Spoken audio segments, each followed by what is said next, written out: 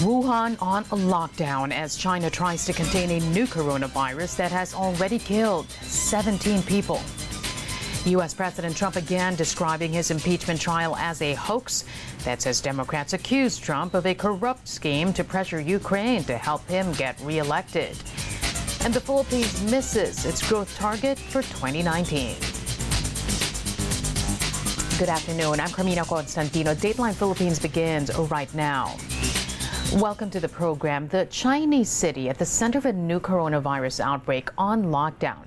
Airports, trains, ferries, and bus services in Wuhan shut down to contain the virus that has already killed 17 people and infected more than 500 in China. The World Health Organization said it will decide on Thursday whether to declare a global emergency over the outbreak of a new coronavirus spreading from China. If it does, it will be only the sixth international emergency to be declared in the last decade. And the WHO Director General in Geneva said a declaration would come only after heavy deliberation.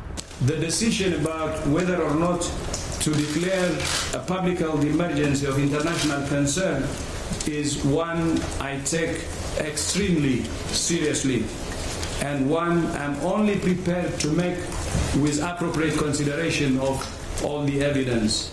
The previously unknown coronavirus strain is believed to have emerged from an animal market in the central Chinese city of Wuhan. State media reported the city of 9 million is closing its transport networks and advising citizens not to leave the city. Cases have cropped up in Beijing, Shanghai, South Korea, Japan, and at least one in the United States.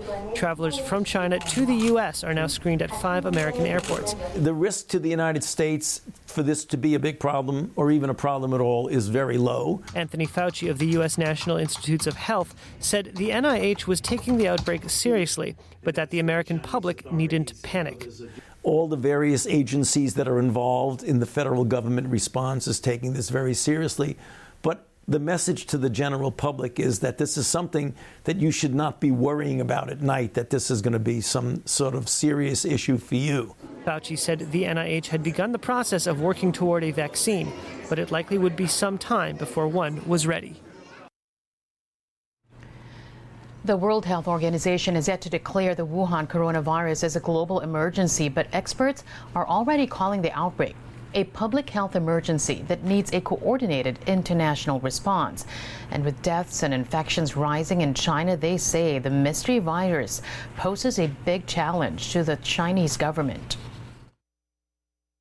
It couldn't really have come at a worse time for them because there's a mass migration in China. It's the biggest human migration on earth, the Chinese Lunar New Year.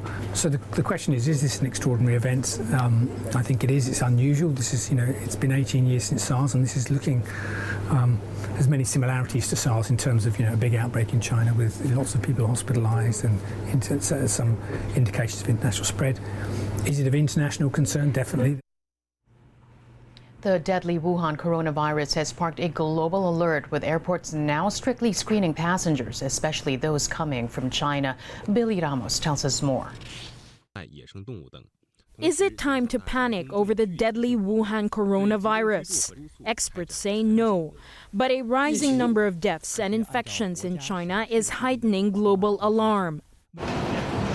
In the United States, international airports in Atlanta and Chicago have joined San Francisco, Los Angeles, and New York in screening passengers for symptoms. Those arriving from Wuhan will be routed to one of those 5 airports. We've got screening at the point of exit, and then we've got screening at the point of entry. And I think that will certainly help. That doesn't mean that if somebody doesn't have any symptoms when they come to this country, that they might develop them later just based on an incubation period. And that's why we all have to be thinking about it in healthcare facilities like we are already doing. It's always scary when we don't have a treatment for a particular disease.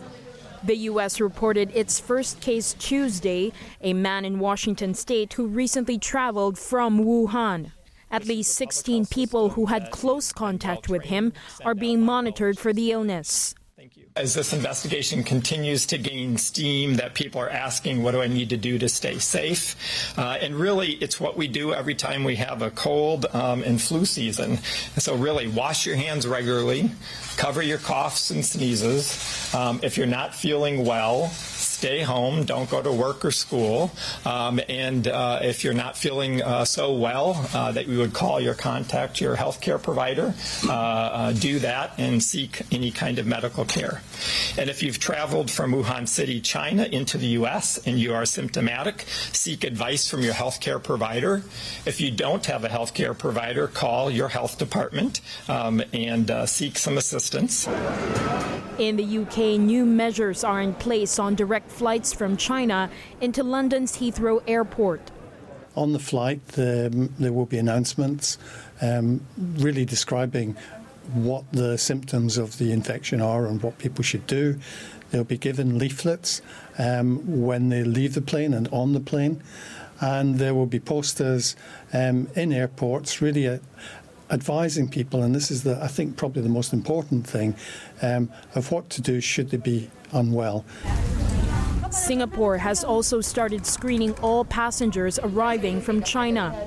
It has also warned travelers against going to Wuhan unless absolutely necessary. Many other countries, including the Philippines, have also stepped up airport screenings. And we have The World Health Organization has been working with Chinese authorities and global experts to learn more about the Wuhan coronavirus, how it affects the infected, how they can be treated, and what governments can do to respond. Billy Ramos, ABS-CBN News. Hong Kong ready to deal with the Wuhan coronavirus. Hong Kong Chief Executive Carrie Lam says the city has the resources to deal with the deadly virus. I have asked my health colleagues to be really on the guard because public health is so very important to the community. And with this rapid flow of people across the border, it makes Hong Kong even more vulnerable should this disease spread. We have the isolation facilities in our public hospitals, as well as in some of the makeshift isolation facilities, making use of holiday camps. If quarantine is needed for some of those in close contact with this particular passenger through our very effective contact tracing. Lam's statement comes as Hong Kong confirmed its first case of the Wuhan coronavirus, a 39-year-old man from Wuhan. Hong Kong authorities say the patient's family has traveled to the Philippines. They landed at the Ninoy Aquino International Airport Wednesday afternoon but did not show symptoms. Local budget airline Cebu Pacific, meanwhile, says all passengers and crew of that flight from Hong Kong have been screened and cleared by the Bureau of Quarantine. The airline also advised passengers who may have been exposed to a person infected with the Wuhan coronavirus, they should seek immediate medical attention should symptoms arise. Cebu Pacific adds it's closely monitoring the spread of the virus and it is taking all the necessary precautions. The Philippines misses its growth target for 2019. It came at 5.9%. That's just below government's target range of 6 to 6.5%. That's the slowest expansion in the country in 8 years. In the fourth quarter, though, growth picked up at 6.4%, but government needed at least 6.7% to meet its target. Economic managers still pinning the blame on the 2019 budget impasse. A full percentage point was lost because of the delay in the passage of the budget. So, if we just use that again, then we could have been close to, if not, right smack 7% this year. That's our guesstimate. But Socioeconomic Planning Secretary Ernesto Peña is keeping an upbeat outlook for 2020. He's also calling on lawmakers to do their part and implement urgent economic reforms. Compared with other major economies in the region that have already released their GDP growth in the fourth quarter, the Philippines likely ranks second only to Vietnam's 7% and higher than China's 6% growth rate in the fourth quarter. We also need to pass industrial policies that are propelled by innovation to encourage private investments and increase the efficiency of conducting transactions with government agencies. These include the passage of the Corporate Income Tax and Investments Incentives Rationalization Act and the proposed amendments to the Foreign Service Act, the Public Service Act, and the Retail Trade Act to eliminate policy uncertainties that affect the country's business climate. Also, with the entry of the third telecommunications player this year, the passage of the Open Access Data Transmission Act should also be expedited to address barriers to entry of data service providers and reduce inefficiencies. Manila's economic agency, meanwhile, says the Philippine government's contract review is a sensitive matter, but it should be done. But it points out the Duterte administration should also consider comments from economists and credit rating agencies on the potential negative impact of the review. We do want to send a strong signal that we will not be tolerating these onerous contracts. In fact, I think one of the lessons going forward is that we should actually there has to be some sunset clause, a review clause at least in these contracts. Rest assured that the government knows that this is really a very delicate balancing act that needs to be done. Government contracts with private firms have been under scrutiny after President Duterte criticized supposedly onerous agreements with water distributors Maynilad and Manila Water. Aside from the water utility firms, reviews and deals involving Ayala Corporation and Chevron Philippines are also being eyed. U.S. House Democrats make their case before the U.S. Senate to remove President Trump from office. Meanwhile, the defiant Republican leader floats the idea of attending the proceedings at Capitol Hill. Let's get more details now from our North America Bureau Chief, TJ Manotoc. He joins us live from Washington, D.C. Good afternoon from Manila, TJ. Go ahead. Good afternoon, Carmina. Well, the impeachment trial of President Trump seems to be a 24/7 affair. Since as early as this morning, President Trump threw his weight around once again, all the way from the World Economic Forum in Davos, Switzerland, moments before the House Democrats started to make their case to the senators and to the American people. Now, on Wednesday morning, all the way from Davos, President Trump responded to the debates on the rules in his impeachment trial yesterday and calling it a hoax, and even taunted the Democrats with his presence. It's such a hoax. I think it's so bad for our country. I'd sort of love to sit right in the front row and stare at their corrupt faces. I'd love to do it. So why not commit? I don't know. Don't keep talking because you may convince me to do it. Now, right before the trial resumed on Wednesday at 1 p.m., Congressman Adam Schiff again appealed for a fair trial, and he even shut down talks of a witness trade. This isn't like some fantasy football trade, as I said yesterday. This isn't, we'll offer you this if you'll give us that. We'll offer you a witness that is irrelevant and immaterial, who has no relevant testimony. That's not a trade. Trials aren't trades for witnesses. Schiff also hit on Trump's comments on continually holding off evidence.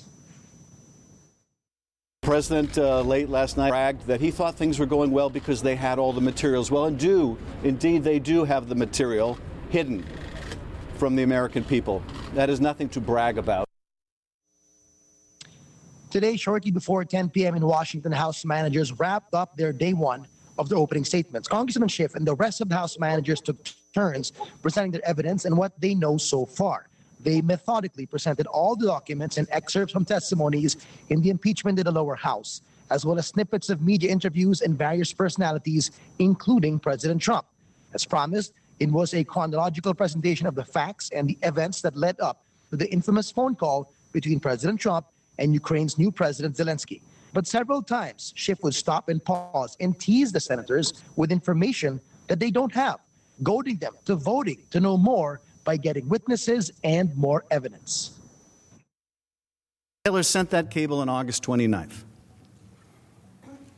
Would you like me to read that to you right now?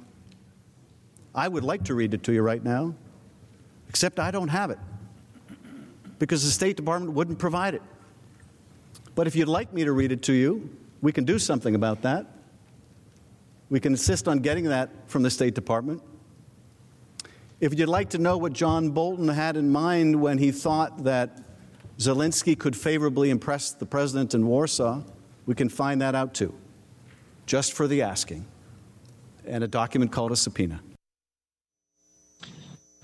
Well, Carmina, today was just day one of the House managers presenting their case. They have 2 more days and 16 more hours to do all they can to present the facts they've gathered to defend the articles of impeachment of abuse of power and obstruction of Congress.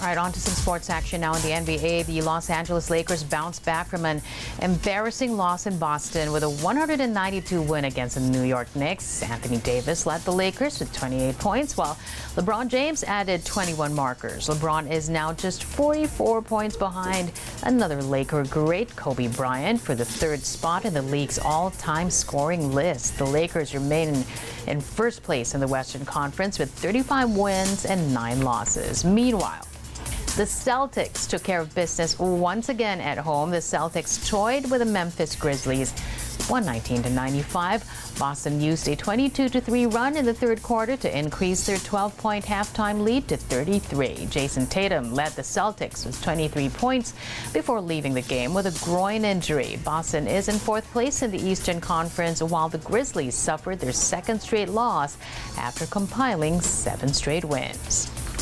And that's today's online edition of Dateline Philippines. Thanks for joining us. I'm Carmina Constantino. Don't forget to like and share this video and leave your comments below.